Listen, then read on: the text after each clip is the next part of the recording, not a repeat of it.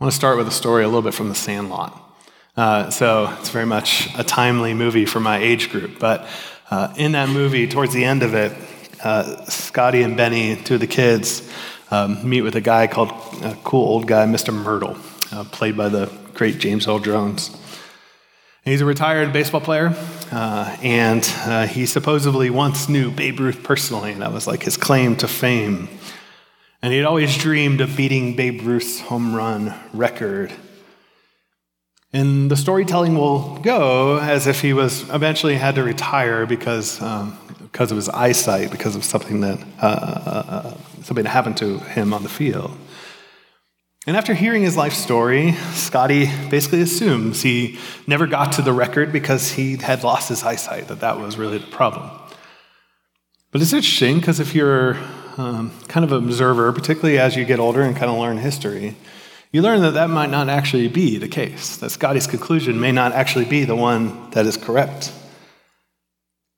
Because the older viewer might be able to deduce that this African-American man playing at the time of Babe Ruth wouldn't even be allowed to play in the major leagues. That there was no way for him, because of history, to actually break Babe Ruth's record, whether he hit more home runs than him or not. It wasn't simply his eyesight that kept him from ever accomplishing the record. It was who James Earl Jones kind of was represented, this black character in history. And it's interesting, as you sort of learn history, you sort of go, okay, that part of the story is a little different than I thought. The purpose, the meaning, and why that happened and how that happened is a little different than what I encountered.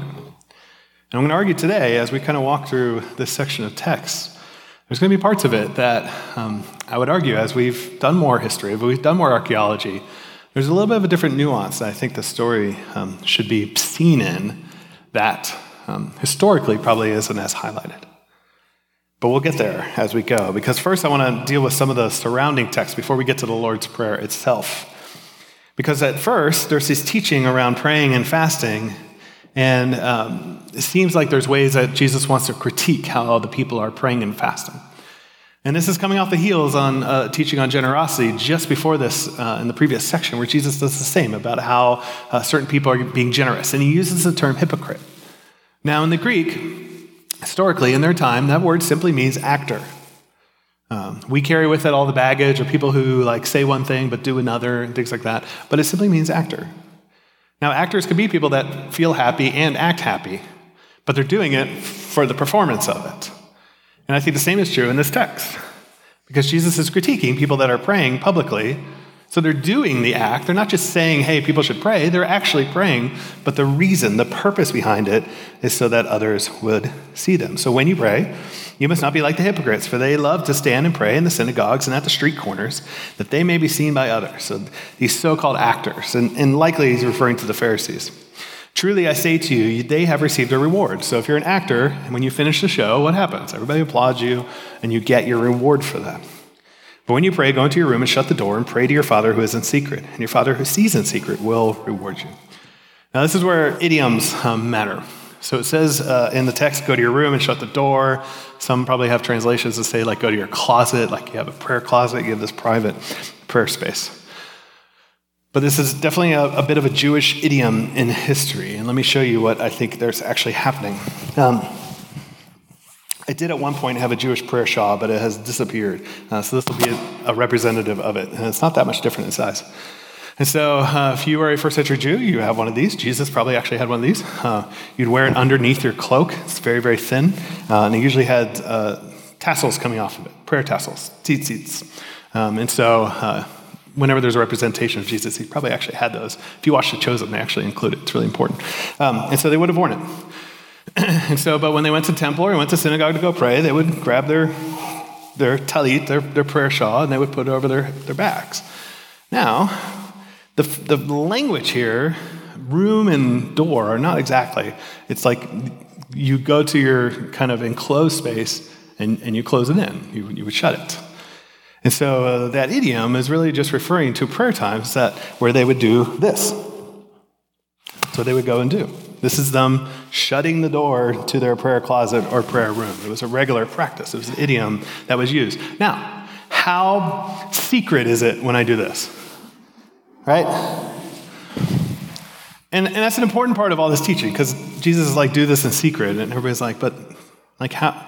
You just said they're going to know us by our good works and glorify their Father. So he's not necessarily doing that. But if we were to like kick our neighbor and be like, hey, check me out, and go and pray, then that would be a problem. And that's what I think Jesus is critiquing. He's like, look, just go and pray how you know how to pray. Like, you go to the synagogues, you go to the temple, you do these practices. Pray. And we have a Father who is there, who knows what you were praying for. He knows your prayers. And then Jesus keeps going.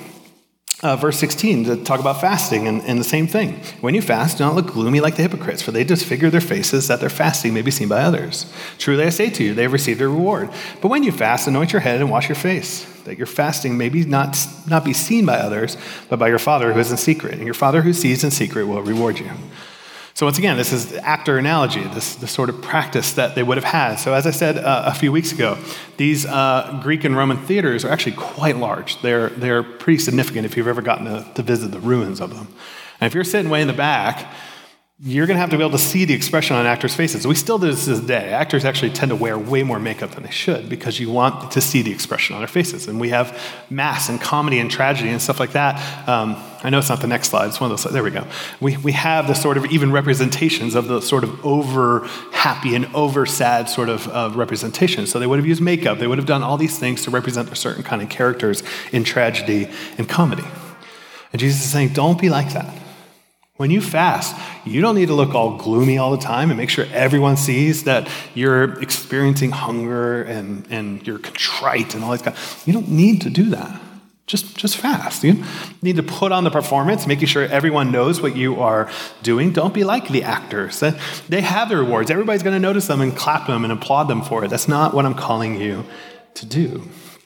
And Jesus is after the heart of the issue, not just the practices, because he seems to assume that they're going to do it. And not only that, but if you were a Pharisee, you had three major things that you would hearken on all the time to represent righteousness, and that was prayer, fasting, and almsgiving or generosity. And Jesus just attacked all three. Now, as we look at all three, which one does it seem like Jesus spends his most time on? Like just looking at a page, if you have a page in your Bible or your phone, which one does he seem to give his most attention to? Prayer, right? Between prayer, giving, and fasting. We certainly get a larger section on prayer. So we're going to focus on that for the sake of today. We will deal with fasting again. It will come up in Matthew again, particularly in a way that I think actually includes teaching on fasting, as opposed to just saying, don't make it public. We'll get there. And we still have our monthly prayer call, or not a prayer call, we still have our monthly fast here at Resonate. We've removed the sort of digital prayer component of it. We just never found a time that really worked for anybody. But we will keep that going. And so in our bulletins, on our Slack, things like that, we'll remind you the weeks of, and maybe give you a few topics for fasting that day. But our hope is that we as a church would continue practicing fasting because it's like a lost art on many of us. But let's keep moving. And the other thing Jesus critiques is this sort of Gentile method of prayer. Verse 7, and when you pray, do not heap up empty phrases as the Gentiles do. For they think that they will be heard for their many words. Do not be like them, for your Father knows what you need before you ask him. Now, this is likely critiquing what is polytheism. In most polytheistic worldviews, which the Gentiles certainly had at the time, you have a lot of gods. And what those gods are doing is living their own lives and fighting with each other and there's all sorts of stuff happening in the heavens all the time. And humans are sort of almost an afterthought often in the storylines. And to be a Gentile who wants Apollo to bless your war or wants the gods to bless your crops or whatever it is, you have to get their attention. And so what they would do is they would have certain things. They would have certain noises they would do. They would try to speak the right incantations to get the gods' attentions. Instead, they would speak and they would say, and they would hope that if they just said enough things, they would say the right thing to sort of unlock the key so that Persephone or whatever would pay attention to them in that moment. So they would just heap up words, hoping that the gods would hear something. And I think Jesus is reminding his followers, that's not the God we have. Yahweh's not like that. When you pray, you're not trying to get his attention. You're not trying to specially unlock as if there's some secret phrase that Yahweh needs to hear in order to actually pay attention to you. Not only that, like he already has knowledge of your needs before you even go to him. Like that's how accessible he is. You don't even have to tell him, like he knows your needs. And so Jesus is inviting his listeners in on this, and then he speaks this Lord's Prayer. Now here's where this might be new, it may be controversial, I don't know. What if I told you that when Jesus teaches on prayer here, he doesn't actually teach anything new? That perhaps what Jesus is actually bringing is a very common prayer that they would have prayed every day. Because at lunchtime in the Jewish life, they pray a prayer called the Amidah. They still pray it to this day. And for a long time, we always thought the Amidah kind of came after Jesus' time, and that included some of the phrases and maybe Jesus and the Christians helped affect the formation of the Amidah. But we have since found newer and newer versions that go into BC, into before Jesus' time, that include just about every phrase that we encounter in the Lord's Prayer right now. So they're all over. Avenu Shabbat Shemayim, which is simply saying, Our Father, the one who dwells in heaven. And the idea of Our Father was super common in Jewish prayer language. I've heard pastor after pastor being like, well, Christians get to say Our Fathers and Jews didn't. That's just not true. Jews do it all the time. Yakadesh Shemcha, which means your name is holy or hallowed be your name. Tamlich Melchechem Yahasem Ya'aseh Bashayim Avur Aretz, which is may your kingdom come as we do your will here on earth as it is done in heaven. And the Amidah would include multiple sections actually about God reigning as a king and coming and reigning. Rabbi Eliezer actually would rephrase it as, let your will be done in heaven above. Grant tranquility of spirit and reverence here below. Do that which is good in your sight. Or et lechem hukenu talaenu hayom, which is blessed this year unto us, our Lord our God, together with every kind of produce, therefore, for our welfare. And so the Amidah actually has an expanded section where we thank God for his provision regularly. And some of that's around the years and the crops and the produce and things like that. And ancient rabbis would constantly paraphrase this prayer. They would constantly kind of actually paraphrase and shorten it, which we find in Jesus. But one of them would say, O God, the needs of your people are many, their knowledge slender. Give every one of your creatures his daily bread and grant him his urgent needs. Or Salech lanu, Avinu ki shatanu, Mechel lanu malkenu ki pashanu, which is forgive us our Father, for we have sinned. Pardon us our King, for we have rebelled. And so included in that is this prayer of confession, this piece of it. And the neu mehera veonenu laman shemechna, which is redeem us speedily from our affliction or from our trials and our temptations, if you will. Trials and temptations are equal for your name's sake. So deliver us from evil. And some will even say, and some of these are after Jesus' time. We haven't found them before, but deliver us from the evil one, cursed be he. So what do we do with the fact that we're finding out that perhaps the Lord's Prayer is not this new revolutionary way to pray? Because Jesus, here he's teaching it as part of the Sermon on the Mount. In Luke, he actually teaches the Lord's Prayer as a response to his disciples saying, teach us to pray. What do we do with that? And I would say simply that Jesus is saying, you already know how to pray. Like, you pray every day. There's one prayer. Here, let me remind you of that prayer. Here, let me give you the highlights, the things that I find important, and just pray. The Gentiles are praying all this babbling, trying to unlock some special key to the God of the universe or their gods or whatever it is. But you're talking to a Father that already knows your prayer. So when you pray, just pray. Like, you already do this every day. There's no magical thing to unlock. There's something, incantation that's going to get Yahweh's attention. Just pray. And guess what? It can be liturgical. Now, we're not the most liturgical church, but Jesus sure seems to be affirming liturgical practices by at least going, hey, you guys pray this prayer every day. Great. Keep doing that. And there's nothing wrong with sort of liturgical and pre-written nature of prayer, of saying daily blessings, which were super common in their day. saying daily confession, of saying a daily thankfulness prayer, of having a ritual to our prayer lives. Now, if our prayer lives were only ritual, that can be a problem. And I think Jesus will showcase, particularly in the book of John, but in other books, that the sort of very personal nature of prayer is absolutely important too. But so is simply walking through sometimes ritual prayer, out of a desire to continue to practice the art and the discipline of prayer. That's why books like Every Moment Holy, or the Book of Common Prayer, or the Fount of Heaven, or Valley of Vision, if you really love like beautiful Puritan prayers, to have these sort of regular practices of prayer. Like if you're like, I don't have a thriving prayer life, I don't know what to pray. Well, great. Here's some prayers of wonderful saints, or to practice the reading through the book of Psalms as a prayer life, and simply being that. That it doesn't have to be something special or magical. Like when you sit down, hey, we call it a blessing when we sit down and eat food. You know it's already been blessed. Like the fact that you have food on your table means blessing has happened, right? So we're giving thanks. And it's not a time necessarily to catch up on your quiet time, right? Thanks God for this food. Amen. It's cool, great, wonderful. But to build into our lives this practice and routine of prayer and not making it complicated. And also a wonder is that this is a highly communal prayer that Jesus deals with. The Amidah was supposed to be prayed in groups of 10. So they would gather midday, other just cultural norms. They would gather a lot of men together and they would pray this prayer together. They would have to do it in groups of 10. So there's something communal even built into Jesus' instructions.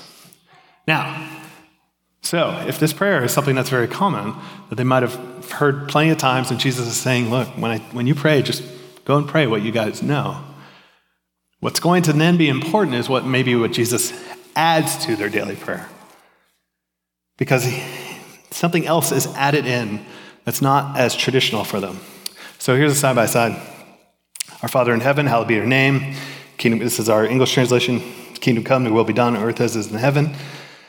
Give us this day our daily bread. Forgive us our debts as we also have been forgiven our debtors. And lead us not to temptation, but deliver us from evil. Now, what in sort of some of the Jewish language seems to be missing compared to the one on the left, thematically? And there's little things all over. Anybody notice it? Well, why don't we jump to the next slide? It'll stick out a little more. There we go. So the one thing that Jesus adds that is not included in any 2,000 years of history of this prayer is actually the forgiveness of others, which is actually not that big of a concept within Jewish theology, as you would imagine. Forgiveness was key to who God is. It is good to ask God for forgiveness. There were tons of practices built into the temple and tabernacle that would be a reminder of our asking for forgiveness and the need for atonement. It was regular to ask God for forgiveness. It was good to ask God to forgive others. But the idea that we would practice forgiveness of other people is a bit of a foreign theological concept. Not that they wouldn't care about reconciliation, not that they wouldn't care about restitution, but the actual practice of forgiving one another is a bit of a outside the box to this day. And so that's why David, when he has an affair, could say, God, against you and you alone have I sinned. Not, hey, I need to go seek forgiveness from all these people. But it's you and you alone. And before you think, Chris, are you sure like this is really where it is? Like this is what we should focus on.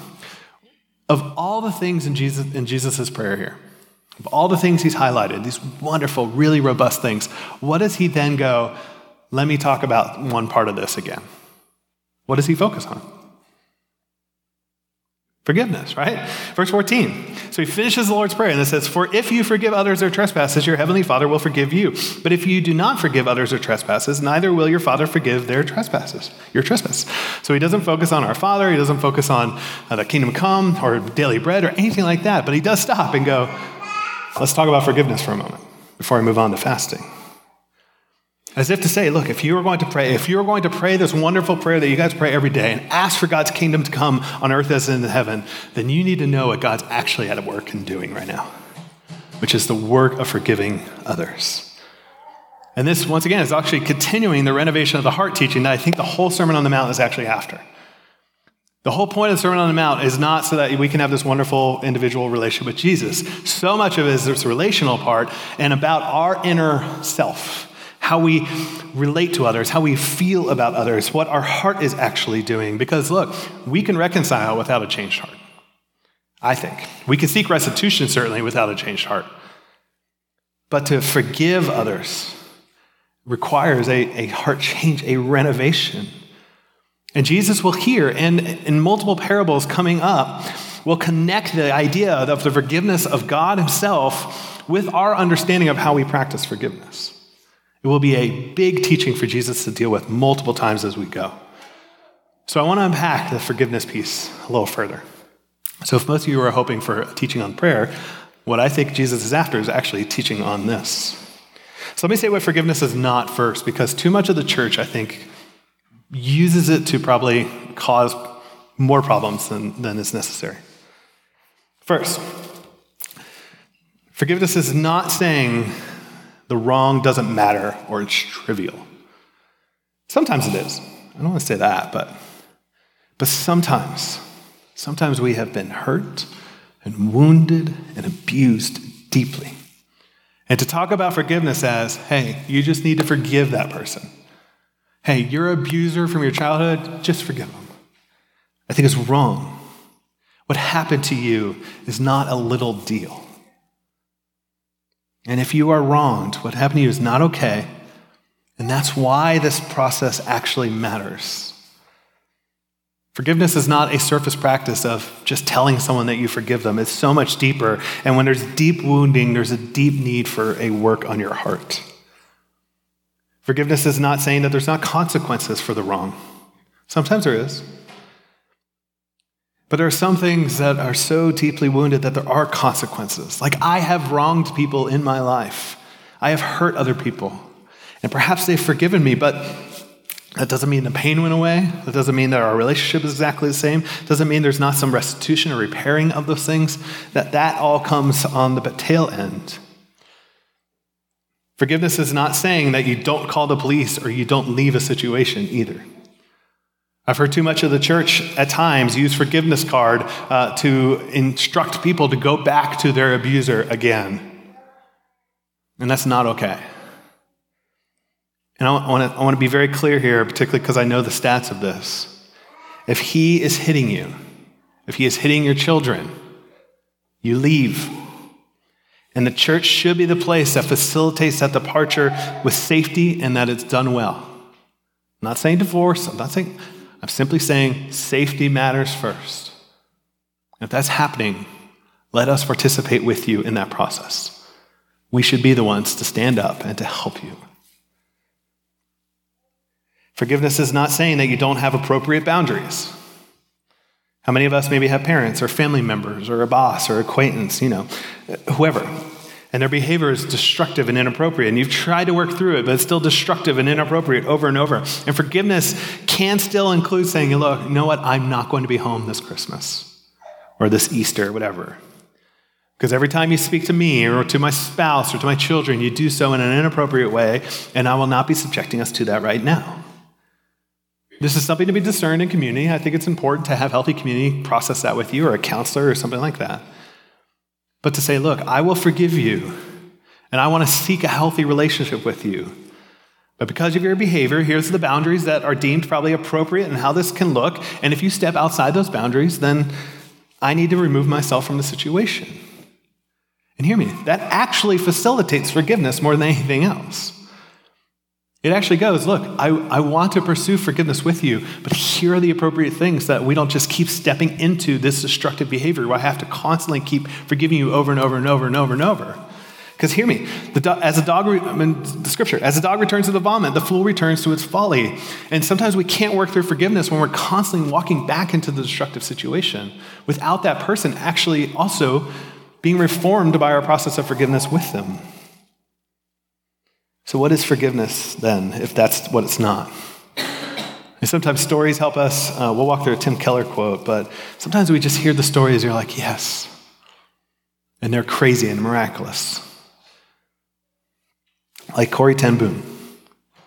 You have someone that was captured by the Nazis, her whole family, just in the worst of conditions with bugs and everything as she was a captor. She watched her family get killed. And eventually she was released at the end of the war and would tell her story. And one time she was telling the story and one of her captors was in the audience, and it sent it to her mind, just like anybody that experienced that kind of trauma, sent her mind back there. The pile of clothes of people who would not be returning.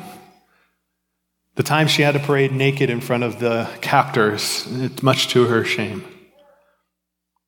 The loss of her family, all came back. And she didn't know whether this guard would recognize her, but she talked about the prison that she was in, and he came up after the service saying, I was in that prison as a soldier. I've since become a Christian, and I repent of my ways, and I seek your forgiveness. And what a powerful moment. And Corrie ten Boom, who had been preaching on forgiveness that day, had to wonder, all right, can I do the thing I've actually been called to do? Can I forgive this Nazi guard? And just the weight of that decision. That's why I love this killer quote that talks about forgiveness. He says, forgiveness means refusing to make them pay for what they did. However, to refrain from lashing out at someone when you want to do so with all your being is agony. It is a form of suffering. You not only suffer the original loss of happiness, reputation, and opportunity, but now you forgo the consolation of inflicting the same on them, and you are absorbing the debt. So yes, the first thing you do is end the vengeance cycle, that it's not, hey, you did this to me, so I got to get you back, which sometimes in that moment is the most satisfying thing possible, but is letting go of that. But there's more than that. It's not only putting a stop, but also recognizing that someone has to absorb the debt itself. There's a story in Matthew 18, and we'll get there in like 3 years, who knows. And Jesus tells a parable of this king, and he has a subject of him that has racked up a debt. Now, the way the language works in that is like saying he's racked up a debt of like $1 gazillion.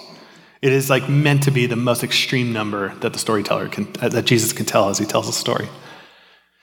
And he's got $1 gazillion worth of debt, so there's no way he's ever going to repay it. And the king ultimately forgives the subject of the debt. And the other guy doesn't understand forgiveness, and we'll get to that story when we get to it. But that $1 gazillion has to be absorbed, right? Where does the debt go? It's not like it's a write-off. That's not how write-offs work. It's just, it doesn't work that way. The debt doesn't just disappear. Because that $1 gazillion was actually the king's. It was on loan, but it's the king's. He doesn't get it back. He absorbs the debt. And there is a bunch of pain. And just ending the vengeance cycle does not mean that there's not more work to do and more suffering that has to be walked through. Like, hear me. Some of us will have to go through therapy we never should have gone through. And what was done to you was not right. It was evil. It was dark. It's not okay. But if we want to participate in the work of the kingdom, we are going to have to walk through the work of forgiveness. And you're going to have to absorb some of the wrong that you should never have had carried in the first place. Keller will continue. He says this, taking the cost of it completely on yourself instead of taking it out on the other person. It hurts terribly. Many people would say it feels like a kind of death. Now, absorbing forgiveness that feels like death should sound like someone to us, because that's certainly what Jesus did, and actually invites his followers to do the same. 1 Peter 2, for to this you have been called, because Christ also suffered for you, leaving you an example so that you might follow in his steps. Or Colossians 1, now I rejoice in my sufferings for your sake, and in my flesh I am filling up what is lacking in Christ's afflictions for the sake of his body, that is, the church. That Jesus came, yes, certainly to die for our sins, but also to suffer, and to show us how to suffer, and continuing to do, and in so actually continue the work that he has started. Hear me, Jesus did not suffer so that you don't have to suffer. That's prosperity gospel. But Jesus came to suffer to also teach us what suffering well in light of his kingdom actually looks like. And as Hebrews will go on to say, that's a process. Through that process, we are also brought to glory. Something about the work of the kingdom where forgiveness is just central, partly because of what it does in our hearts. That through that process of suffering and the art of forgiveness, that we are like our God. We are like Jesus. And through that, we are also made more complete or more whole by it. I will say, I follow Jesus more closely because of deep wounds that I've had to work through in forgiving others. Where it says, I want to know Christ and his sufferings, and that's actually lived out sometimes in how we have to work to forgive others. Keller finishes with this. Yes, but it is a death that leads to resurrection instead of a lifelong living death of bitterness and cynicism. No one just forgives if the evil is serious. And everyone who forgives great evil goes through what feels like a death, but there's a resurrection on the other side. There's nails and blood and sweat and tears, but it bears the sin of that moment, and it's costly. But there's something greater on the other side.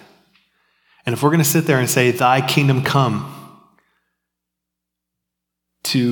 about Jesus' kingdom, that its centerpiece is the forgiveness of sins, then we better be engaging in the work of forgiveness ourselves, because it's showcasing the king that's coming. And hear me, it's also about our future. It's an opportunity to let the future be full of potential and possibility instead of being defined always by our past. Forgiveness does nothing with our past. It doesn't change it. The hurt that happened, the wounds that are there are there. But forgiveness does change the future. Of all the wrongs that have been committed, they don't have to define what comes next for us. And so forgiveness is not just about forgiving them, but about us. Unforgiveness destroys us inside. And there's no freedom in that. But there's also a future for the person. It's still okay to do boundaries. It's still okay to slow down reconciliation in that process. It does not have to be immediate. It's still essential, though, to continue to work through forgiveness. But the things that we also engage in is also giving the other person the potential for God to work in them. You don't think that soldier in that moment interacting with Corrie ten Boom doesn't have a huge moment of understanding God's forgiveness if she stands there and says, you know what, I forgive you too. It doesn't work in the other person of showcasing the very gospel we proclaim. That we have a great God who forgave us of the deepest of all wrongs and sins. And he took it and absorbed it on the cross. To much great suffering, to much great pain. And invites us into that work. And as we continue on the Sermon on the Mount, gosh, Jesus so often is chasing after how we actually relate. How his community actually relates to the world. And how hard it actually is. And why we all need new hearts that come by faith to actually accomplish this. We need the Holy Spirit. We need God's work all the time and a reminder of the God we have. And so I want to give us just a moment of time. At some point, some of this stuff should sound really impossible. Some of you have been hurt incredibly deeply. You've been abused. You've been raped. You've been treated harshly by family. You have words that still sting to this day that have been spoken to you that just make you feel so little sometimes. So many in this room. And the idea of forgiveness feels so far off the table. And we need the Spirit. This isn't just pull up your bootstraps and get to the work of forgiveness. It is, gosh, get to your knees. Trust the Holy Spirit to start changing our hearts. Because this isn't our own strength that's going to accomplish some of this. It's remembering the one who practiced the greatest forgiveness and trusting in that power. And so I'm going to invite us now to do that, to just take a moment of silence Because at some point as I've been preaching, maybe there's a person, maybe there's something that's come to your mind. And now might be a moment to just go, Holy Spirit, I don't know how. I don't know how forgiveness will happen. I don't know the wisdom of how to forgive this person and do so in a way that I think is good and right. And Holy Spirit, I need your help. So may we take a moment and ask the Spirit to help us. So God, as we ponder forgiveness, may our eyes constantly be on your cross, on your Son who, while dying, still said, forgive them, Father. They don't know what they're doing. God, may we see in you the one who's conquered over all offenses. That we were rebels, we were traitors, and we sinned greatly against you. Yet through your death, you brought us back. You forgave and reconciled us. You conquered over those things. And then you put your Spirit in us and called us to partner with you in the restoring and reconciling work you were doing. Central to that, God, is your forgiveness and how we forgive others. Help us to see the storytelling that forgiveness has of a God who can forgive $1 gazillion worth of sin. That we come to your throne, and instead of being fearful, we can come in boldness and confidence, knowing that there's great mercy. And you invite us into that wonderful work. May we heed your warnings about our unforgiveness, and may we trust in your Spirit to continue to draw that out of us, as painful and as hard and as complicated as most of that can be. Amen.